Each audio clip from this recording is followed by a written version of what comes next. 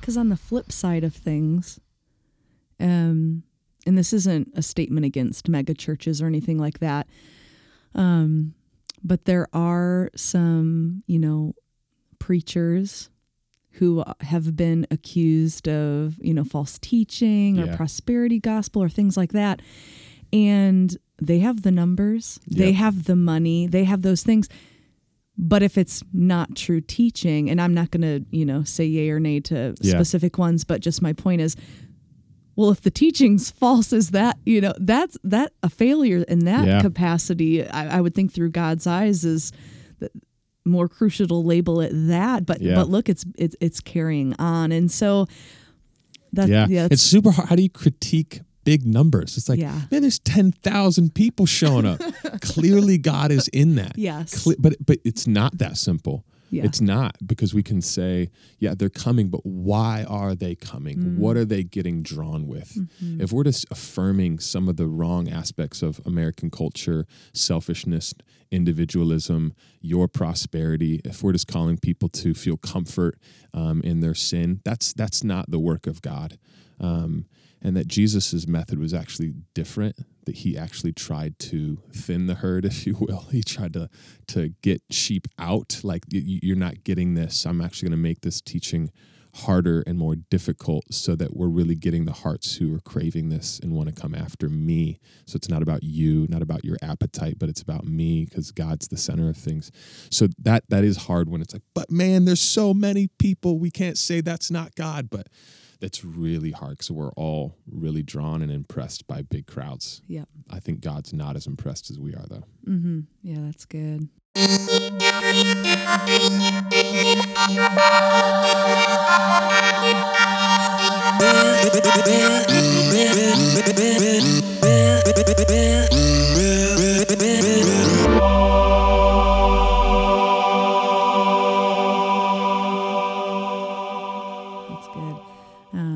I had another statement and it kind of slipped my mind. It's gone. But no, that's really good. Yeah, it's good to think through these things. The four soils. The parable about that. And I know it can, just talking about even just the seed of the gospel or the seed of, a faith being planted, and we want that to be a plant that thrives and gets deeply rooted, and it is hard to, you can look at fruit, but at the same time, I'm not in that church. I'm not hearing that teaching all the time. And I don't know the hearts of the 10,000 people. Yeah, it's true. But you're right that God uses anything. He's sovereign. Yes. And that's where knowing that some of these large churches that are probably mostly based on unhealthy teaching, that God is amazingly kind and works in even those, and people are legitimately being transformed by that. And his truth is sneaky, and it gets into people's hearts through all sorts of methods and places. Like through this podcast? Yeah, it can come in, and you don't even see it coming. On your personal time. And God can use that, and he gives the person deaf ears for part of the message that's not healthy, but when they hear about Jesus and trusting him, maybe that grabs them and transforms them. I want to celebrate that too, because there can be, again, that dark heart of ambition and jealousy. And when you see someone else really growing big, the default thing your heart wants to say when you're not growing big is, I bet they're teaching things that are good. I bet there's false gospel in there. Like, it might be a little bit, but it also might be God could just working. Be your heart. Yeah, exactly. We see false gospel everywhere but ourselves usually. So there's, in the FEC, there's this conference that you guys go to. And so I'm just kind of picturing, it's not quite like a family reunion, but every year you're coming back. Yeah. And so when you're saying, is there comparison happening? And I would hope that people are celebrating their victories, but let's be honest, as humans, that's not our default, to encourage one another in that. Has it been difficult to, in some of those conversations, to come back and report, this is going well, or this isn't, or to hear that from someone else? Or probably the best resource I've come across is actually an FEC pastor who's now out in California. His name's Tom Bernardo, and he wrote a book that just got released called The Honest Guide to Church Planting, and it's phenomenal because he's honest about how we really elevate people who have blown up in big numbers. You know, man, all these people are getting baptized, and like, if you just do it this way, listen to this person, you'll be the same way. And he calls these church plants lottery winners. As just trying to recognize that not everyone is huge and grows a ton and has amazing stories to tell. Sometimes it's a lot slower. It's a lot more plowing work than harvesting.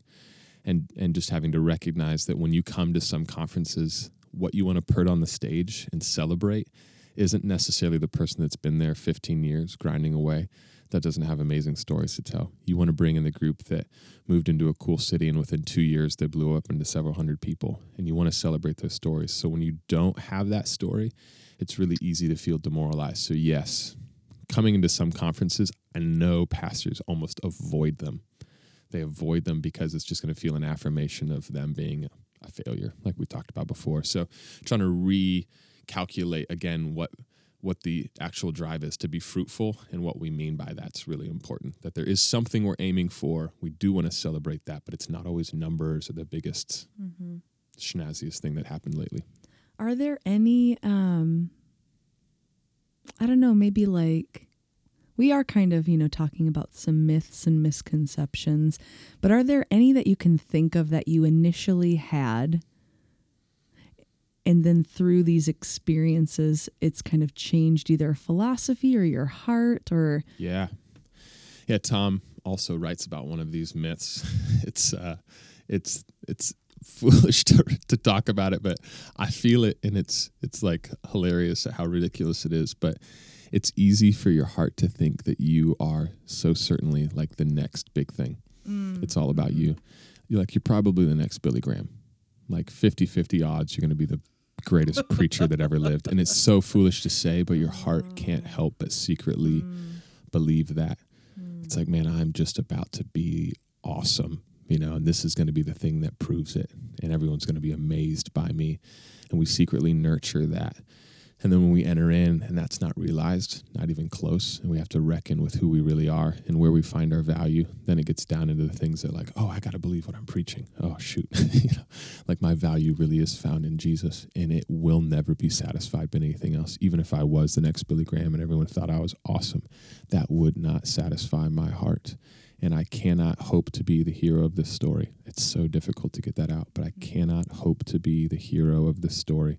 Someone else is, and it's not going to be about me at the end of the day as much as I want it to, because church planting in particular has, stories to it that can make the church planter the hero, and you want to come in and be that person, but just recognizing that's not going to be the case, and I got to get my heart around it, not wanting that to be the case. That's what's challenging.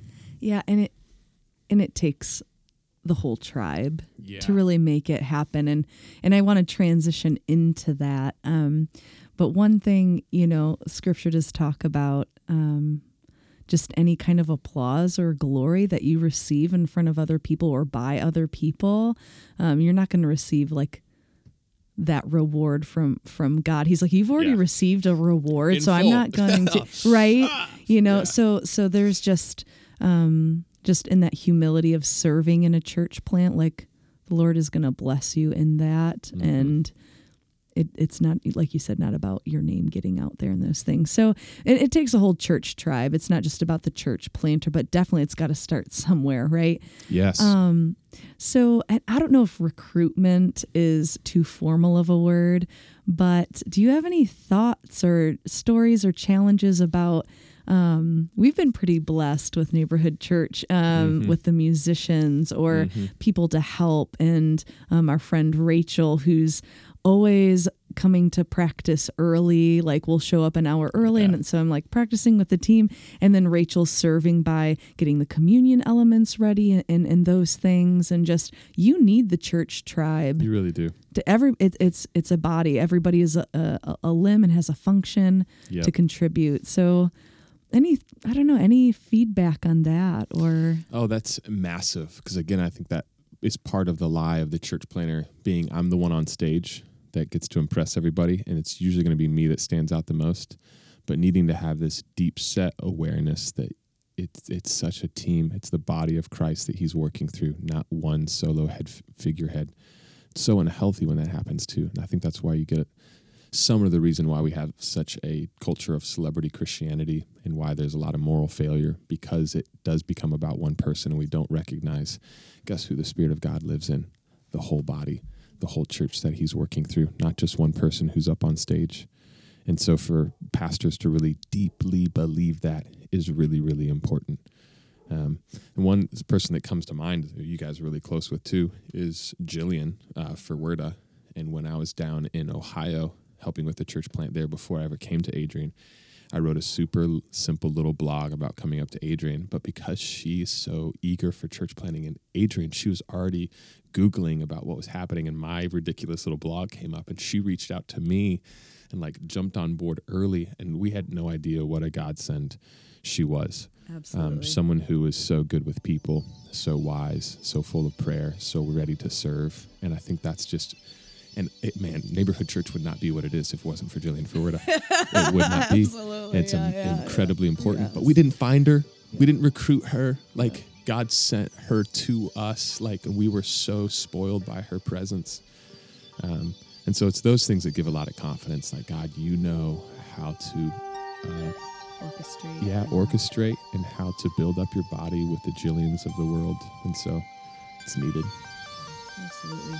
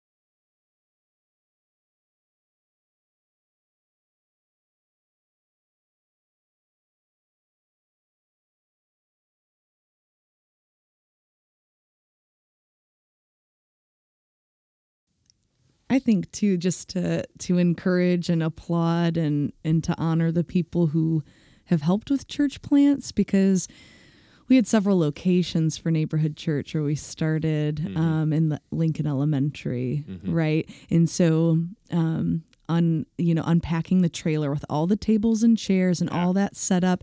And that is a lot of work and input, but I actually think it was some of the most beautiful times because people saw that there was a need. They want to be helpful. They don't want to just be consumers. Like, you weren't drawn to a church plant because you want to just receive. You're like, yeah, let's do this. Let's be a part of this. I can contribute. Yeah. Yeah, it's actually really funny to think back on that, because we could unload and get everything out of our trailer in probably 20 minutes. It didn't take very long. A lot of church plants, it takes like an hour or two to set up every Sunday. There's so much stuff, and so you need a huge team. But it's interesting, we purposely made it so simple, but then you almost make a disadvantage because you're so right. People want to come. They want to serve. They actually want to get their hands in the work. And so to have stuff for them to do really does. They are part of the team. They're not just making them feel like they are. They really are part of the team. And so I do miss those days a little bit too, where people just get to come in, help us roll in tables, set stuff up. You're in the thick of this with us. Yeah. I'm glad it wasn't 2 hours of setup.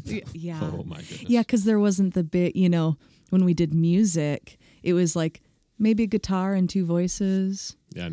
Did we have microphones? No mics, no mics? Stage, no sound system, which is so simple compared to most. Yeah. And just so good. And there's nothing wrong with, people not having live music, because I know quite a few churches that actually might not even be considered a church plant anymore because they're older now, that use live videos or CDs and tape cassettes, because we've entered into church bodies with that as well.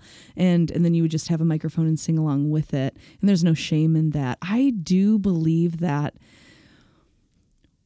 I would suggest that we often overlook the flock and the gifts and skills and talents that are already within the flock. And we kind of tend to look for, Lord, can you bring someone from the outside in, someone to provide this? And I'm like, stop. Do you know how many musicians there are? Now you're going to have to kind of like pull them out a little and develop them and give them an opportunity and encourage them. Some are going to be too shy still. Some are going to, but there are musicians where you're at, and really don't. True. Yeah, the Lord has blessed NC in that. Yep. Even though it's a smaller body in some ways, it's like really rich in what flows out of it. Just making the most of what's there and training that. I know you've been a huge part of that too, helping us see that, which is phenomenal. So fun. And one person in particular, thinking about our sister Susie, and she had, and just being open-minded and being focused on the heart of worship. And Susie had congas. Yep. And it's just like, bring those in, and get up there. Let's do this. Yep. And that creates an atmosphere of worship. That's what counts. That's what matters. And don't get, here's my little bias, don't get caught up in the click tracks or the backing tracks to make it sound like you're someone you're not. Just use what you have and celebrate it. We don't need, like you said, the celebrity Christianity or whatever. Yeah. I think we can do that I'm speaking from the music side. I think we can look to all of these other churches trying to be something we're not. And if the Lord hasn't opened those doors to have those certain resources or to have these lights or that, I also enjoy worshiping in those contexts. Yes. So much fun. It's amazing to have those resources. I love both. Yep. But I really grieve if you have one part of the body, like the arm, trying to be like a leg, like this other church in the community that has it. I'm like, that's not what you were called to. So there's freedom in that. Yep. It's really true, because I don't think there's anything in Scripture that says if you use a smoke machine, you can't glorify God. That's not there. Mm-hmm. And nor does it say if you only have a piano and like one person singing, also the Spirit of God can. Not true at all. It's just your heart. We are here to enjoy God, and we really love Him, and we can't wait to celebrate and lift Him up. That's our heart. We're going to do that this Sunday, and we're pumped. That's the biggest part. Whatever tools you got, use them. Like cymbals, bring it. You know what I mean? You got a lyre, bring it. Just all of it. Harmonica. That's like, I love how Scripture just lists thing after thing after thing. It's like, let's use these to glorify God. But we're not going to be, our worship's never limited by them, the number, the complexity of it. Yeah, it's the heart. Yeah, and you really have to equip.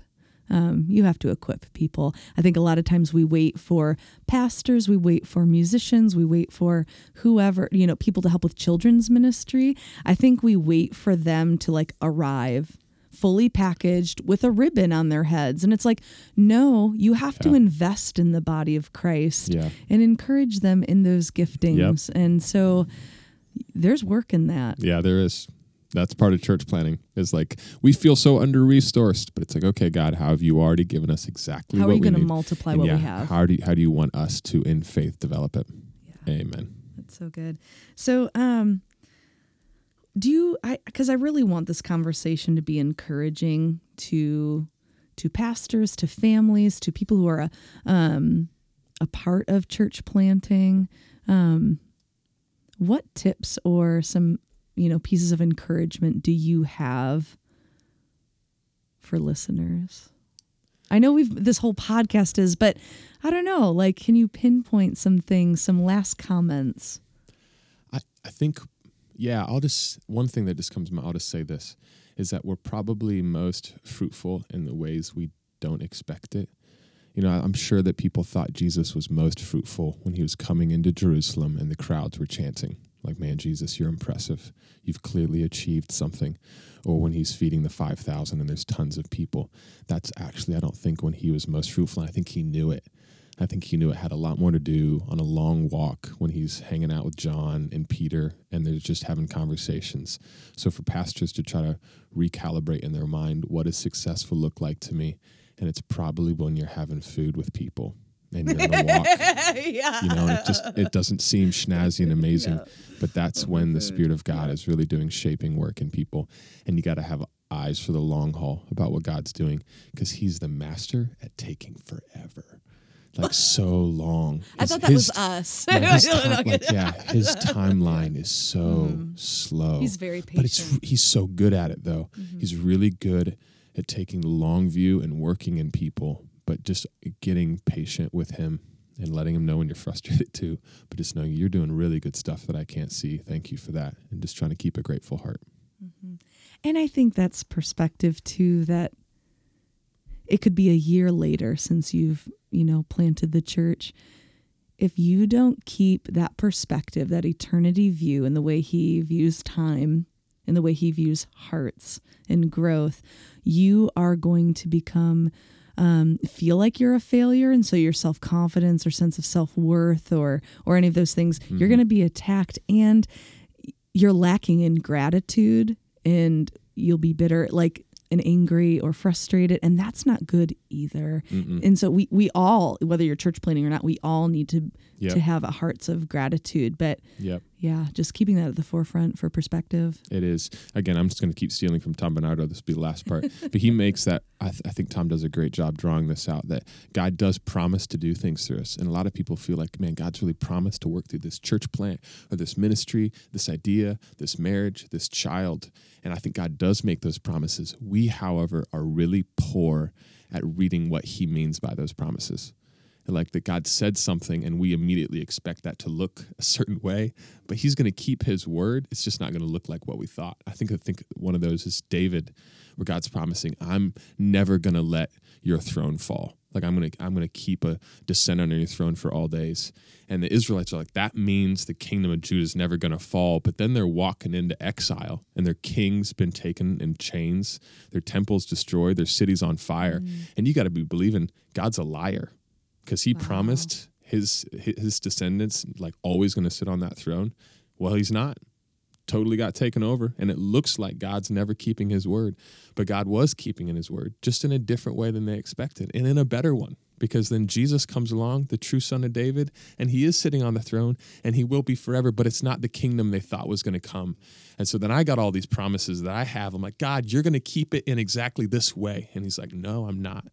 I'm going to disappoint you and for a while, but I'm going to fulfill that in a much better way. So keeping our hearts open to God's plans. He's more creative than we are. That's so good. The dangers of expectations, human expectations. The one thing we can expect is God's going to show up, and we can depend on him and expect him to move. Yep. Exactly. Probably not in the way that I expected, but it will move. Yes. How many times are we going to use that word in a sentence? Well, thank you so much, Caleb, for joining us on this podcast on talking about church planting.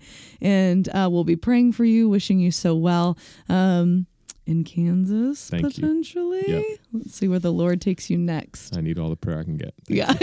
Oh, trust me, I know. No, I'm kidding. Yes.